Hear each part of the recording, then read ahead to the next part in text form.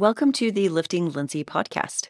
Today we are going to be talking about what's the minimal amount of training that we need to keep muscle, to keep that muscle that we've worked really, really hard for. And the reason why I wanted to talk about this is because I get a lot of women coming to me with different life circumstances where they're just not able to train the way that they used to. Whether a lot of people, the housing market is just going crazy right now. A lot of people are looking to move. I've had people reach out to me saying, I'm not able to train as much as I used to. We're packing up our house. We're trying to, just other life is happening, right? And they have to step away from this intense training they were doing, whether it was 5 days a week, 6 days a week, whatnot, 4 times a week. They just can't do it anymore. Or at least for a short period of time. Or I'll have people say, oh, I'm going on vacation for a few weeks. I'm not going to have access to a gym. I don't know what to do. I'm worried. Am I going to lose all of my progress? Another huge one I get is pregnancy. If I'm not training the way I did before, am I going to lose my muscle and strength?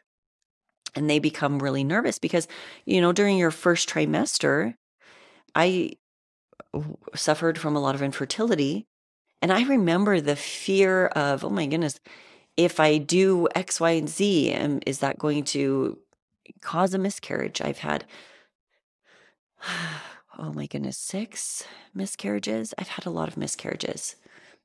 So I understand that fear behind that. If I go into the gym and I lift the way I did before, am I going to lose the baby?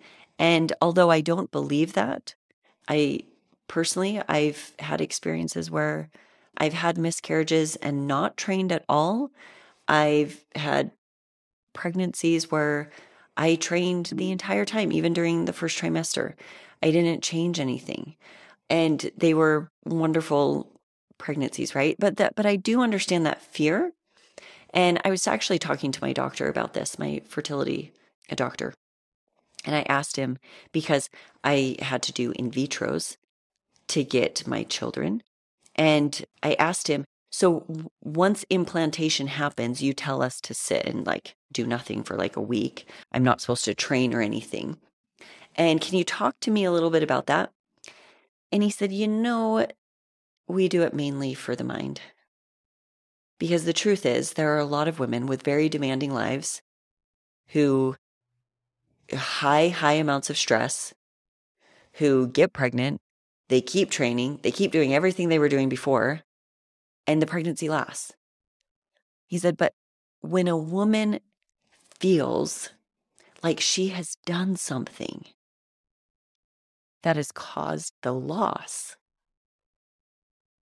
of what could have been a child, he said, mentally, whether there's any truth to it or not, it doesn't matter.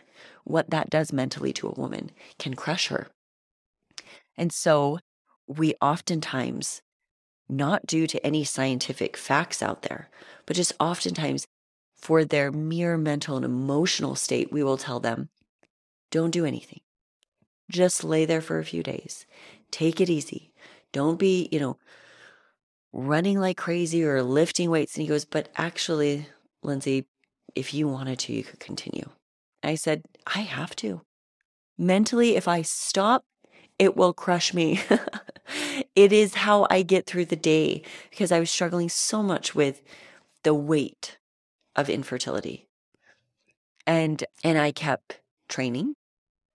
I took 2 days off where I just relaxed. And then after that, I went back to my usual life. I went back to my usual training 4 times a week. And we were blessed with Link. Now, there are situations where doctors will tell women not to train because they are facing additional factors, more than just psychological, but physical factors where they should not train to the extent that they were training before. And listen to your doctors. I think that that's very important. Know thyself. Trust the doctor that you're paying for, right? Or if you don't trust them, then you got to find somebody else. I have that same kind of feeling about coaches. if you don't trust your coach, and if you're messaging me on Instagram saying they said to do this and this and this, and I just don't believe them, why are you paying for them then? Then let's not be disrespectful to them. Let's just find a new coach that you can trust. Or maybe if you've bounced around from 5 coaches, it's not them. That in 5 coaches, there's a common denominator here. It's not the coach. So let's do some internal work and see what's the trust issue really within me and what work needs to be done within me, right? Okay, so let's dive into this. I'm going to talk about a study that I feel like will alleviate a lot of fear that people have, and we can talk about the application of this as well. So I really liked this study. One group, they said to stop training for 32 weeks. The other group, they lowered the volume of work to 1/9 the original training volume. 1/9. Okay? That's a huge decrease. What I thought was fascinating is after 32 weeks, the group that didn't train at all, well, it's obvious what we would all suspect, they saw a decrease in muscle mass by 30%. Yeah, that should not shock any of us. What I thought was awesome was the group that was training 1/9 of the original training volume did not lose any muscle size. And in fact, they saw even a small increase in strength. So I thought that was really good. So if you are going on vacation for a few weeks and you're not going to have access to a gym, you can even just bring bands and a few times just stimulate the muscles almost. That's all you have to worry about. Just getting minimal work done to stimulate, and you can maintain your muscle on a vacation that's 2+ weeks, and you'll be fine. If you are pregnant and you need to lower your training volume to just minimal amounts, just getting into the gym and stimulating a little bit while keeping your mental emotional health of you're getting in, you're moving, you're getting that blood flow, it's going to feel great.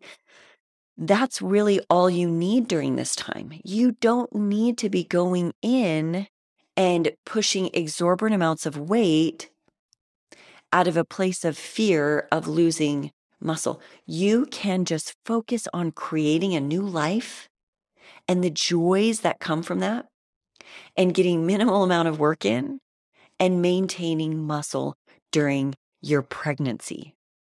That's great. I mean, there's a time and a season for everything. And I truly think that when you get pregnant, this is a beautiful time. And maybe I have a little bit of a different outlook at this because it was so hard for us to get pregnant. So I'll have women write to me just really from a place of fear of, I worked so hard to put on muscle, I'm going to lose it all. Or women writing saying, I really want to continue putting on muscle during pregnancy. Is that possible? And both, I think, sometimes can come from fear. And I just come at it from such a different perspective because of infertility that I'm like, for me, this is such a joyous time. This is such a joyful time to focus on something else, something that's going to bring a little bit more deeper joy into one's life. Focusing on maintenance, on maintaining the muscle, on just being healthy and moving during this pregnancy. So, although I do believe it is possible to put muscle on during pregnancy, in fact, I was curious about that with Link. I did a DEXA before my pregnancy, and I actually think I did it the day before I did the in vitro because I knew we obviously knew that we would be striving to get pregnant. And then I did it the week after I had him, and it did show that I was able to put on some muscle mass during my pregnancy even. Now, keep in mind, I trained 4 times a week during the first and second trimester. First trimester was hard with protein. Protein really made me sick, so I just focused on getting minimal amounts. I didn't want to overthink that. And then the second trimester, I felt really, really good and was able to get back to my nutritional habits of higher protein. My third trimester, I actually lowered my training to 3 times a week because my recovery was really being hit due to the fact that I was pregnant. And the body is going to prioritize the baby. I think that that's really important to understand. The body will prioritize the baby. And so if you did really want to put on muscle during a pregnancy, then you really do need to make sure that you are getting adequate enough protein, that you are in a calorie surplus, that you are getting, and you may even need supplements for additional micronutrients, making sure your micros are on point. And also prioritizing recovery is huge, which is why I went down to 3 times a week training, is because if I did 4 or 5, I noticed that my energy levels were not rising, they were lowering a lot. And I was sore for longer periods of time. So I cut it down to 3, and that was the sweet spot for me that last trimester. So yes, I do believe it's possible. Yes, if you get all your ducks lined in a row. I want to encourage you to think bigger, though. I want to encourage you to think about the end of your life when you are thinking back. And I just believe that this is keeping the biggest effect on somebody's fitness journey is not the question of can it be done, but the question of am I keeping my mental and emotional health while I'm doing this? So at the end of your life, when you're thinking back on your life and that pregnancy, do you think you're going to be worried about how much muscle you put on? Or are you going to want to think back and think about what a joy that pregnancy was and how you were able to stay healthy and stay strong, but that you were also able to enjoy it as much as possible and enjoy the fact that you had been given a gift in being a co-creator with God? Wow, that's pretty powerful if you think about it. So keeping a healthy mind during fitness, I really believe is what sets people up for maintaining health and fitness in the long run. And not being so short-sighted, but looking for how can I achieve what I really want to achieve? And am I trading true joy for a symbol of fitness, which would be a certain look, right? So I hope that kind of reviewing the lower amounts of volume that are needed to maintain muscle will be a great way for us to not worry, not fear, be able to enjoy vacations, enjoy, like, if you're moving, and this can be an exciting event, and spending too much time at the gym can really take away from needs. So maybe during this time, the need is minimal effort. Maybe you're used to going to a gym, but maybe instead now you can't do that. You stay at home and use bands, get the minimal amount of tension on your muscle, and you maintain. And then after the move, after you're settled in, then you enjoy this period of, okay, now I can go back to the gym. And you didn't lose your mental health during that time period because you were living out of a place of fear and making choices based off of a place of fear. Same with vacations. You're going on vacation. You want to build memories and connections. And that is where the ultimate joy is going to be. And if fitness takes away from that, it is doing more harm than good. So going on vacation, doing minimal effort to maintain, great. Awesome. You've checkmarked all the boxes.